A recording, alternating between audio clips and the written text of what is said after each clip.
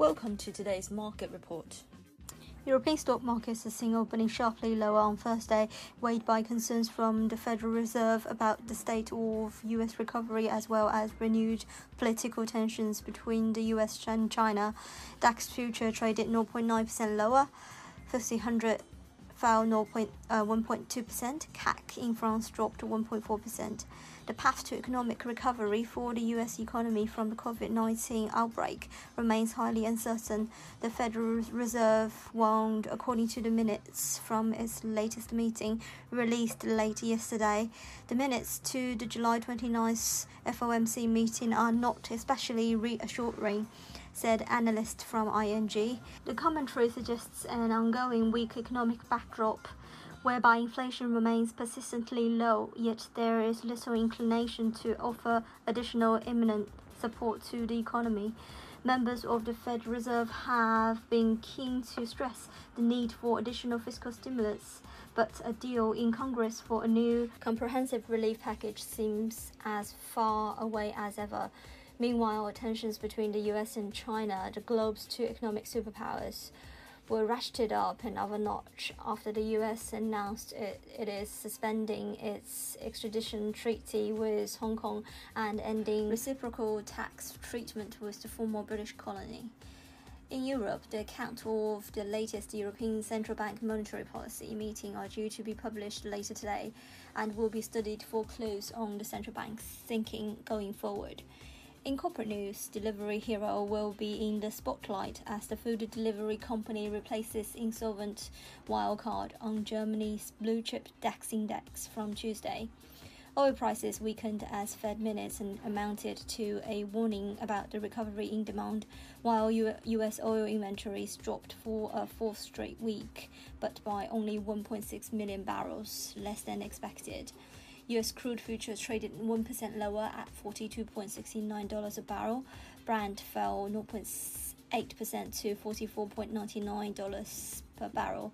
Gold futures fell 0.7% to $1,955.85 per ounce, retreating after the dollar rebounded on the back of the Fed's comments.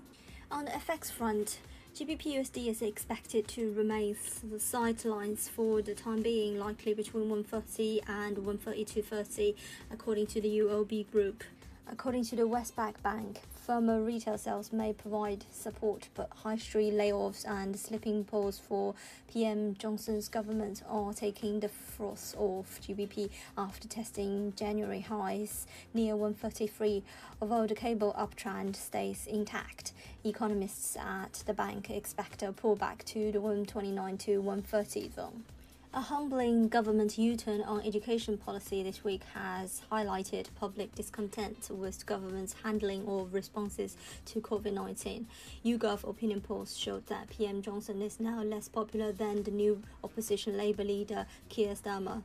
UK-EU post-Brexit negotiations have restarted this week, and the lack of progress is being highlighted by media as another example of government inability to achieve its goals.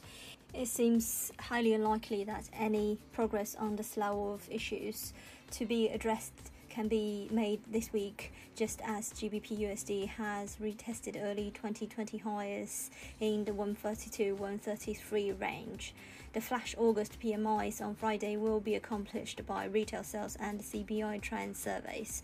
If they fail to confirm or sustain their recent upswings, the accompanying trend in GBP may also be further pressured in addition to the downturn in political support.